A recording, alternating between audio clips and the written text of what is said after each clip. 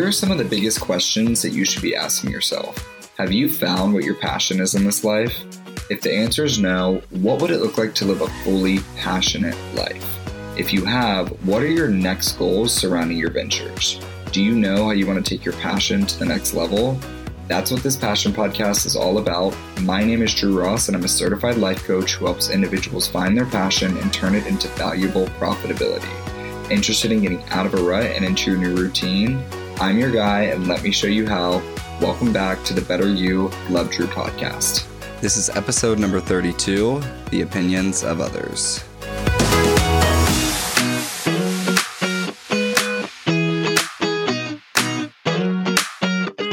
Welcome back to episode number 32, everyone. Today, I'm going to be discussing what it means to evaluate the opinions of others.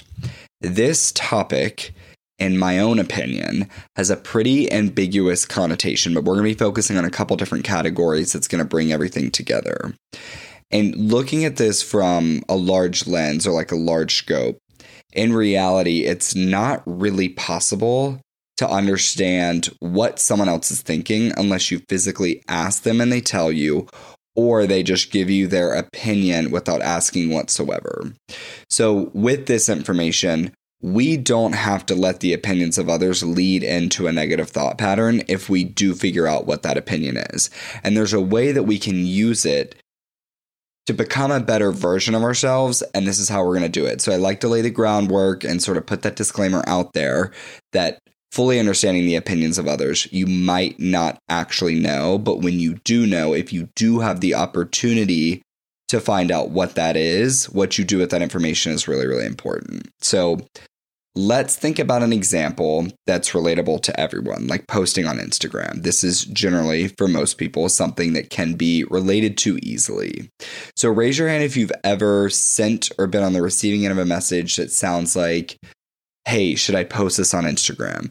Or do you think I need to edit this photo more? Do you like the filter that I chose for this photo?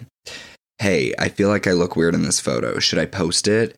I'm not saying that this is going to happen all the time, but most of the time we're sending these messages or these questions, either sending them or being on the receiving end of them because we're afraid of what others are going to be thinking and saying about the post we're about to put out. Guilty as charged that I've been on both ends of this. I've sent messages like that. I've received messages like this before.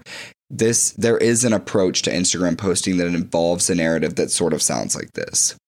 So you have this idea in your head that if you ping some people in a group chat or your best friend about like an Instagram post that you're potentially going to put out into the world, their word will be the words of others as well. So if my bestie approves, then my crush will definitely think positive thoughts about this post. Or if my friend edits this photo for me, then people will only have good things to say about this drop, etc.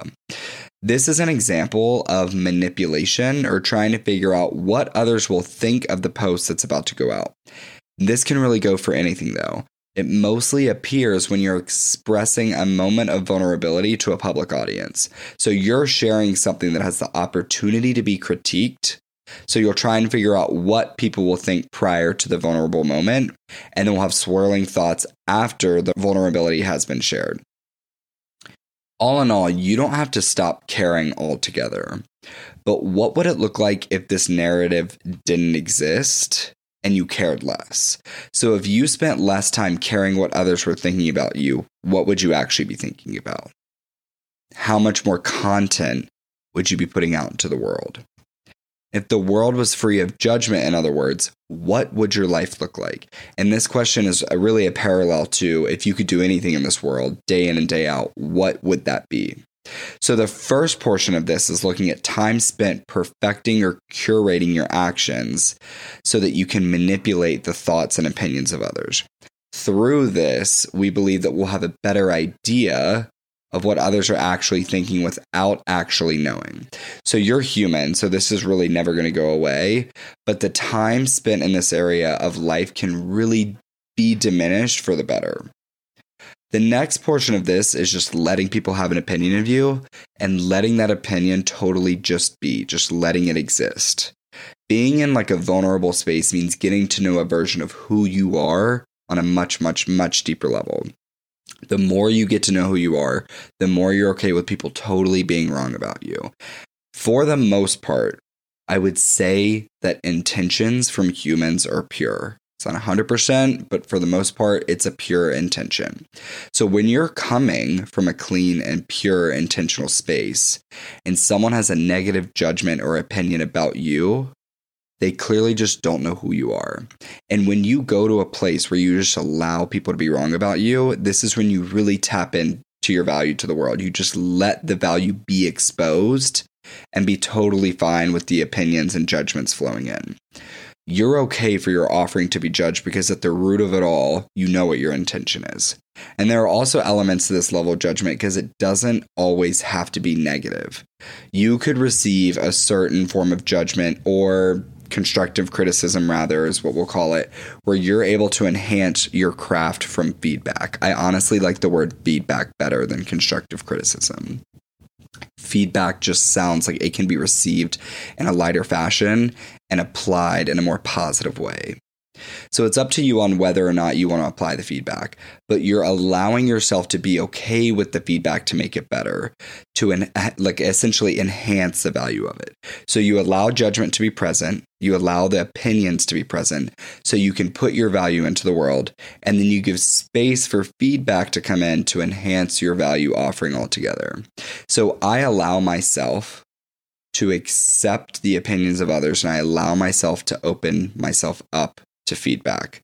So through an open mind and an open heart and an ability for some feedback, I will be better. This sounds really, really refreshing. Like that narrative just sounds like it can be really beneficial for your mental health and for your projects and for your value output. Another element of this is not just putting value into the world. It's literally just showing up in life. Like you have the potential to be exposed to the opinions of others by doing nothing at all. By literally just arriving at a location and not even speaking words. Like a light example or a parallel to this would be like if your ex and their new partner walked into the bar, you might feel some type of way towards that new partner without knowing anything about them whatsoever, and vice versa. It's also important to recognize that you have a judgment joint in your body. And if you're going to let up on letting the opinions of others take up your time and energy, do you want to be someone that spends time judging negatively all the time? Because a lot of the time you can spend a good amount of time judging others in a negative fashion and then spending too much time dwelling on, am I being judged in return? Those two elements right there can be a huge energy drainer in your day-to-day. The reason it's important to not know what others think all the time is because you can make those thoughts mean something so much more. Like the weight that you place on ideas and thoughts outside of your own can have you questioning your actual ability. You have the ability to let up the reins a little bit and not need to spend as much time trying to figure out what others think, and then give yourself more space to be okay with whatever that opinion is. Because at the end of the day, you know that what you're doing is aligned with your worth. You just know that. And it's packed full of value and has you showing up in a more authentic fashion. So it'd be cool to just imagine that the opinions of others are positive and supportive. You can come from that place. And if for whatever reason they're not, just recognizing that their opinion is based on their own beliefs and a false understanding of who you are. So welcome the opinions of others without judgment on your end, and certainly don't let it be a reason that you push pause on showing up with an element of who you are being given to the world. Too many times, you might keep an idea inside because you believe that unknown judgment or opinions of others might be too much to handle. But what if these two elements are the reason that you actually become the best, most successful version of yourself? I choose to not spend time trying to read people's minds and also choose to believe that thoughts that are swirling around are positive and full of value that are going to help me grow. I'm trying to rock that mindset as much as I possibly can because that's going to be the best type of mindset for me and my results and my mental health. Talk about taking a deep breath with this newfound approach towards the opinions of others. I'm going to choose to not spend all the time in the world trying to manipulate the opinions of others, and I'm not going to try and figure out what they're thinking. And I'm going to welcome it if it does come in my direction. I'm allowing that to exist and be with me. choose to let it mean nothing about my worth and my value offering to the world. And if there's tidbits of feedback that I can receive from the opinions, if I do decide to apply that to my life, then I can do so without judgment. Hope you all enjoyed this episode. Please start applying this practice to your life on a daily basis.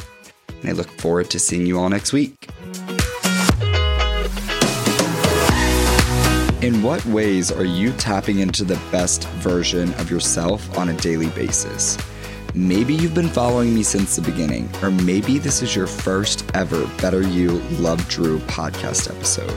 Regardless, if you like what you hear on the podcast and want to take this information and apply it to your life today, that's what I'm here for.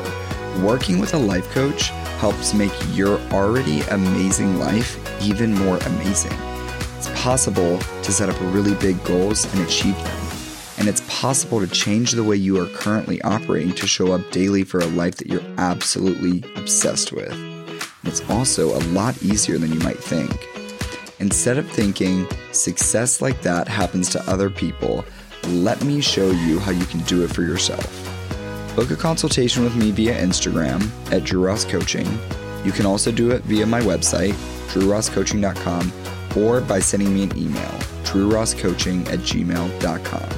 The time is now and you are ready, I promise you. See you in the consultation.